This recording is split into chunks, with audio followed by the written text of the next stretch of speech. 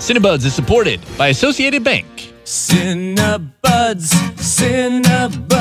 two buddies talking about cinema. Hey, boy. we are Cinebuds. I am 88.9's Dustin Barney. And I'm Milwaukee Films' Christopher Pollard. And today we are talking about the documentary Three Identical Strangers. They separated these boys at birth. The parents had never been told that there were two other children. What was the purpose? Why? How could you not tell us? They're trying to conceal what they did from the people they did it to. When you play with humans, you do something very wrong. Who would be evil enough to come up with something like this? There's a lot of powerful people who would like to have this story silenced. There's still so much that we don't know. It boggles the mind. It's a mystery. I'd like to know the truth. Three Identical Strangers. Could you give us a rundown of what it's about? It's a documentary, so it really happened. Absolutely. And it is a story of three triplets separated at birth and adopted out to three separate families. And then in 80 or the early 80s, they miraculously and coincidentally find each other. They don't know that the others exist. Did you like this movie? Oh, yeah. I mean, stories like this, documentaries like this are just like, it's like lightning striking. It's like, oh, that story alone is unbelievable. And there's so much more to it than we've talked about already. Yes. It takes turns left and right. Yeah. But every turn of this movie, you're like, what? And this? And also this? Yeah. I loved this movie. We talked about how much we cried during Mr. Rogers, Won't You Be My Neighbor? This is one, like, I left the theater and it was like a hard cry. Yeah. Where I was like, I can't let these people know how hard I am crying. Because you are a twin. Yeah, I am a twin, so that it like hit me on that front. But I also have an adopted sister, which they do in the movie. Yes. Yeah. And a lot of it is about, I mean, they were all adopted. So there's like this whole, there's a large part of it is about adoption as well. So that really hit me. It hit on a lot of fronts. And this movie talks about a lot. And I think for me, that is what made this movie special, is that this was not a biopic. This was not a normal documentary. This was a story. Right. And some of the documentaries that we have talked about on this, we talked about Ruth Bader Ginsburg, and recently, just this summer, and Won't You Be My Neighbor about Fred Rogers. And those were stories about these people's lives. Yeah. And it was like a documentary. Like a biography. Yeah. Of the things that happened. Right. This was a story. Yeah. This has a beginning, a middle, and end. It has a big change in the middle. And it has you think about things like what it is to be family. Yeah. What it is to adoption. There's a big part that is about conspiracy. Yeah. There's mystery in it. There's definite mystery. This thing could have been written as a fiction film. And they start off and one of the brothers says, like, my story, I wouldn't believe it if somebody told it to me. Yeah. And it started and I was like, okay, so they're going to meet and then what's going to happen? Yeah. You know, but then so much more happens after that. It was incredible. I loved it. I think even at the end, even after the end of it, essentially, like you think you've oh, wow, everything's crazy. Even then afterwards, I'm like, wait, I'm just figuring out three things that happened in this movie. Support for Cinebuds comes from your membership and Associated Bank, proud supporter of Milwaukee Film, offering support year-round through Milwaukee Film Checking. More about Associated Bank's commitment to Milwaukee Film at associatedbank.com/MKEFilm. Member FDIC.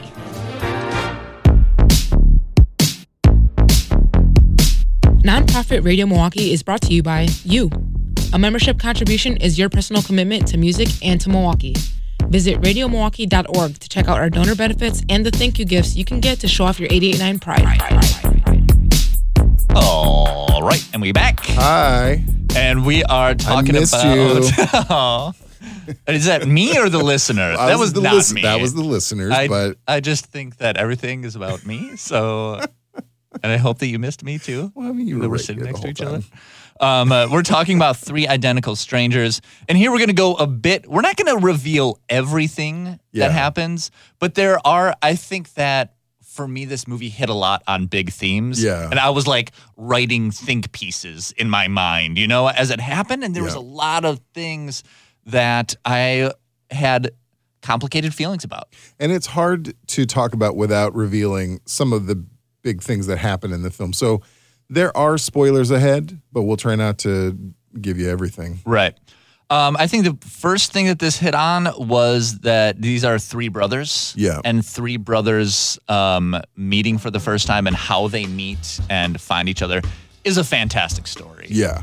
And then it's like they get together, they go on all these talk shows, they talk about how similar they are, they catch up for like years, and then they open a restaurant together in New York. Yeah, it's crazy. And you get to know these guys right away, and they have huge personalities. It's like three Tony Danzas meet one another. They're just like really boisterous. And they met when they're 19, so they're at like, you know, the peak, like excitable boy time. They have, and just so you set the scene, they have like tiny little curly fros. Yep. They're like, I think they're like Italian. Yeah. And they meet each other. They all have the same hairstyle. They go on these talk shows and they're answering questions in sync with one another. So even though they've not spent their entire lives together, they do the same thing that twins, you know, they say about twins, like, they'll say words at the same time. They dress the same. Some of that was for the shows that they were on, all these talk shows and stuff. But some of it was just their natural inclination. The whole time, at least for me, they're talking to the three brothers, which are David and Robert, are talking the whole time. Yeah. And it's about three of them. And for me, it was very unsettling because Eddie, the third brother, they don't bring him up at all. Right. And he's not on screen. And so there was a part where I was like, I was uncomfortable until they addressed that. Right, and they do address it. We're not going to say what happened to him or why he is not on the screen. But for me, until they addressed it, I very much tense, noticed that and was very tense. You know, it's funny. And I had the opposite feeling because I think it's just because they were triplets and they were going back and forth and they all have very common names. Robert, David, Eddie. Yeah. I did not notice that the third one wasn't represented for on my mind. Huge portion of the film. And that's crazy because it was on my mind the entire time. I was like squirming in my chair, like uncomfortable because I was just like, what? They're going to say something about this. But at some point, before it's revealed, I was like, wait a minute, have I seen the third one yet? Like I kind of had to think about it. And I read a little bit about it, and the director said that the guys, they went through so much throughout their lives, meeting each other and having everything the repercussions of. They were, of course, hesitant to do the documentary at all. So when he approached them, initially they weren't into it. So all three of them were very hesitant, or all of them, I should say, were very hesitant to be involved in the first place. So when I didn't see him, when I realized I hadn't seen one of them, I was like, oh, maybe he was just like, he couldn't do it. And it is interesting that they all get together and it's so explosive immediately. Yeah. You know, and they get along so well, and they are a family that has not grown up together. Yeah. And you just kind of see that like their compatibility and their togetherness is not feasible in the long haul. Yeah. You know? Yeah. And it's you all kind of new like and sense fresh. Yeah. Like when you meet a new person, you're like, oh, we're best friends now. And then real world sets in. Yeah. And I was like, you know that there is like a fallout there somehow. Yeah. So about in the middle, it takes a big turn because it's largely, it's about them meeting too, but they of course have met because they were all individually adopted. Yeah. And so adoption becomes, and the adoption agency becomes a part of it. And it is revealed kind of in the middle of it. And I should say, too, the first half of this movie, first half of the movie is so much fun. It is fun. It is go time. It's hilarious. The meeting. It's you get to know them, their fun. Personalities. You see all the crazy stuff that happened to them, all the similarities, all the talk shows they go on. And it's really fun and hilarious. And that must have like reflected their life, Yeah. just like everything happening so fast. But then when you get to the middle, then it takes a hard turn. And they go to this adoption agency, and actually they get cut to this guy in Texas who was doing this research on twins. And he found that there was the adoption agency that they were adopted from was the head guy wanted to know if there was a difference between nature and nurture. Yeah. And so he had intentionally, they were all wondering why they hadn't been told about each other as identical twins. Right. And this guy did it as an experiment to have kids that were being put up for adoption that were identical, to separate them into families, different economic levels. Mm-hmm. And then so one was given to like a working class family, one middle class, and one a wealthy family. And then see what would happen. And all of those families also, like we were kind of alluded to previously, also had an adopted daughter. Each one of those families that was like the control. Had a sister, a younger sister. And then the people at the adoption agency told them that it was just a standard that they follow up with them throughout their lives. So this person kept showing up ostensibly to collect data on how they were progressing, but they just thought it was part of this is just how adoption works. You check in on them. Is that wrong? Yeah. Like, I was shocked because I think, and again, this was like the 70s when they were. Yep. It was. I think they were born in And I believe, if I'm not, I mean, you saw it more recently, they said technically the stuff they did was not illegal. Mm-hmm. I believe that is the case. And I'm sure that's got to be different now. Yeah. But the stuff they did was technically not against rules or against, but ethically, it seems unbelievable. But this was a time. Yeah. And I thought that it really showed that like the 60s, like that was an idealist time where they were like, psychology was like kind of like just beginning, and this guy was like worked under Freud, and it was like, can we figure out human nature? Yeah. And you could see how they justified it to themselves was like, we're going to separate a couple families for the good of mankind, because then we will know if for sure, definitively, if it is nature or if it is nurture. And to me, I know that what they did was wrong, but I could see the justification of it. You could see how they justified it for themselves. Yes. Right. It also, to me, even just, I am no scientist. As I've said every day since I've been born. Yes. I'm no scientist. But it even seems like that's ludicrous. Well, I was going to say just to base it on one family, but they didn't. They did this to more people. They did this to more families. But the idea that this would conclusively, and it didn't. It didn't. That's what they found out. I mean, there was different results of different families. This particular family, these triplets that we follow, there are fascinating things you do learn. Like, all three of them as babies cried a lot and seemed to be like have some separation anxiety. Yeah, they all, I think, similarly like pushed themselves to the edge of the crib, did these things as if they were like looking for and then they all had, or several of them, and they talked about some of the other twins that were in this experiment too, had mental health problems. Yeah. And it's like, was that due to the situation that they were in, or was that hereditary? And then part of it is like, was wondering if part of the experiment is mental illness genetic? Or does it get is passed down? The separation of these people you're supposed to be really close with your whole life, is that innate fact something that causes problems? The great thing that this doc does too is it doesn't give you, it doesn't take a side on nature versus nurture.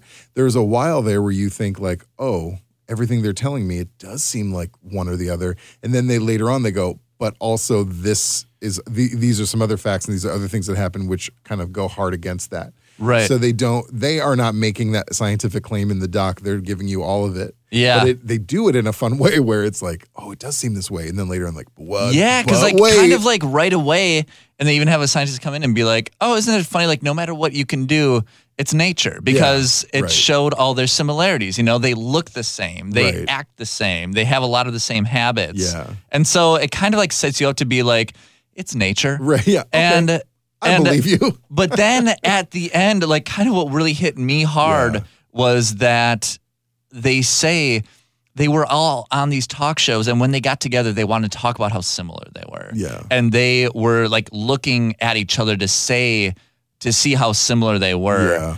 And really then it kind of in the end, it was like one of them had a more difficult childhood and one of them had really loving parents. Yeah. And it showed how big of a difference that made in their life.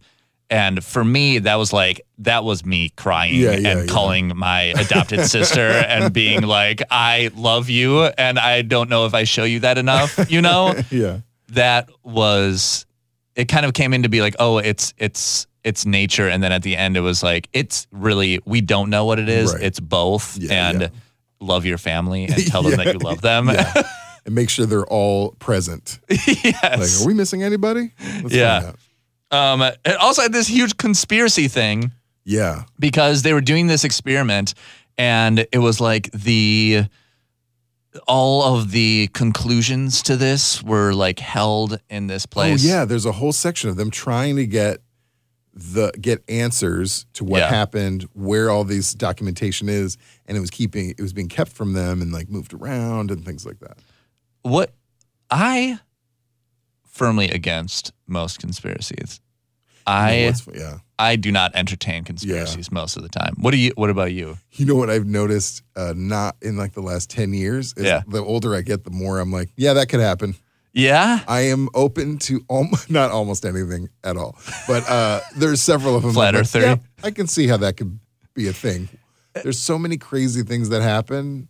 Yeah. And that unexplainable things and power. I think especially ones that have to do with power and money. I'm like, yeah, I can see people are so powerful they can get away with a lot of things. I think that conspiracy theories have gone from being... I mean, it depends on the conspiracy. On the outside to mainstream. Yeah. I think this gets into like some bigger other things, but I think that they've had some detrimental effects that I think when we're more likely to believe something that is fantastical than to believe the truth that we have like a ton of evidence for.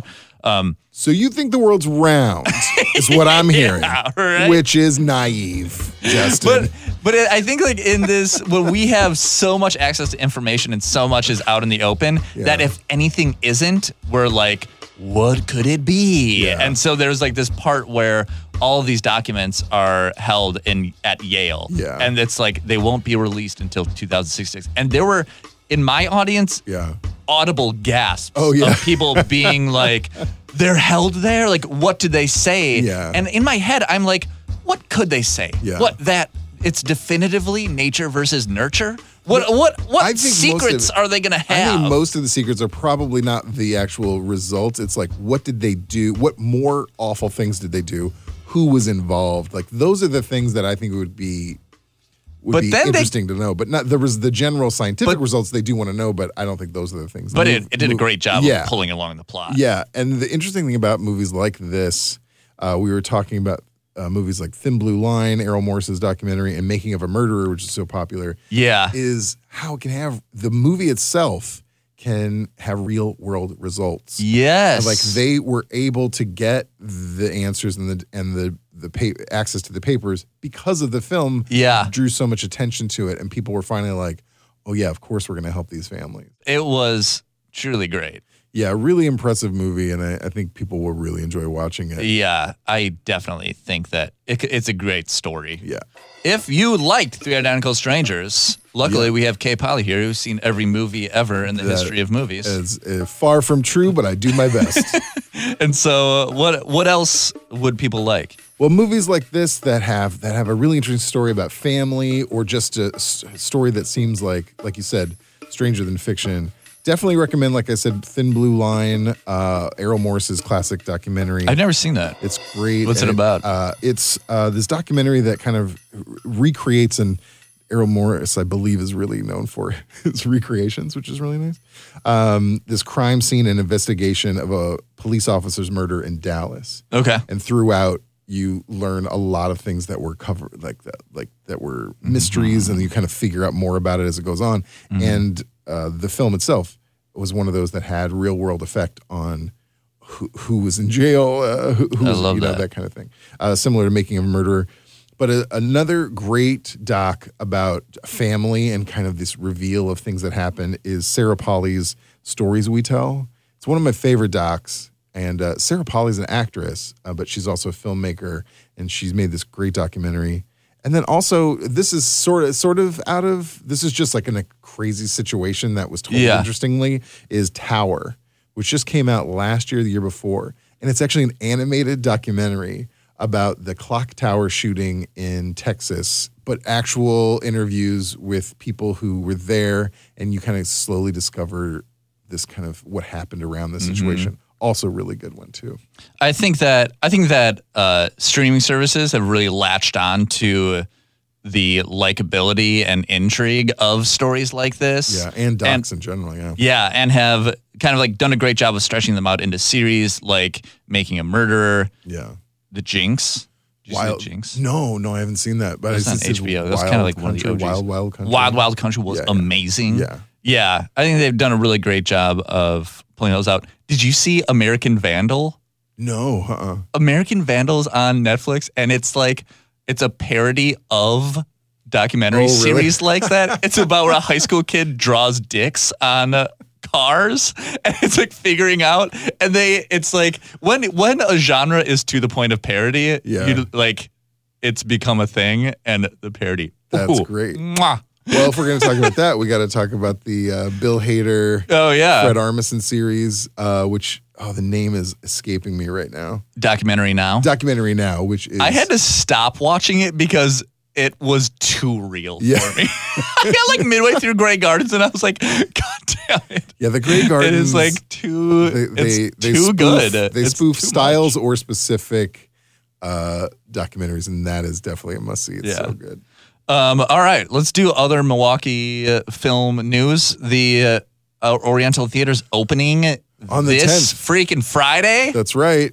Back open. And what are you kicking it off with? We're going to have Black Klansman, the new Spike Lee film. Spike Lee joint. Yes. Why don't I do that? Spike Lee joint, of course. And then a great documentary about the fashion designer Alexander McQueen. It's called McQueen. How long are those both going to be there? They should be there for a bit. Okay. I mean, I think in then at least 2 to 3 weeks ish. Okay. So definitely go in there and check them out. And you only got the 2 screens going right now, right? We have the 2 side theaters open, and then a week later on the 17th, roughly, the main house will open again, and then we're going to have a whole new slew of films. See our previous podcast for the list of those. Yes. Are you going to have like a big party this Friday, or? No, this is the soft opening. Okay. Is what I found out. Just selling tickets. We're just going to open up, and then we're going to have some fun stuff later this month with RZA and some other guests that are coming to talk about the film. Like we have the writer for Summer of '84, so that'll be really great. Cinebuds is produced this week by DJ Kenny Perez. Air horns. Also, we get sonic inspiration from the License Lab. We get support from Associated Bank and your membership. Subscribe to this podcast at radiomilwaukee.org on iTunes or anywhere you would listen to podcasts. Next week, we're talking about Bo Burnham's directorial debut, 8th Grade. Please watch that. Thanks for listening, and go see movies.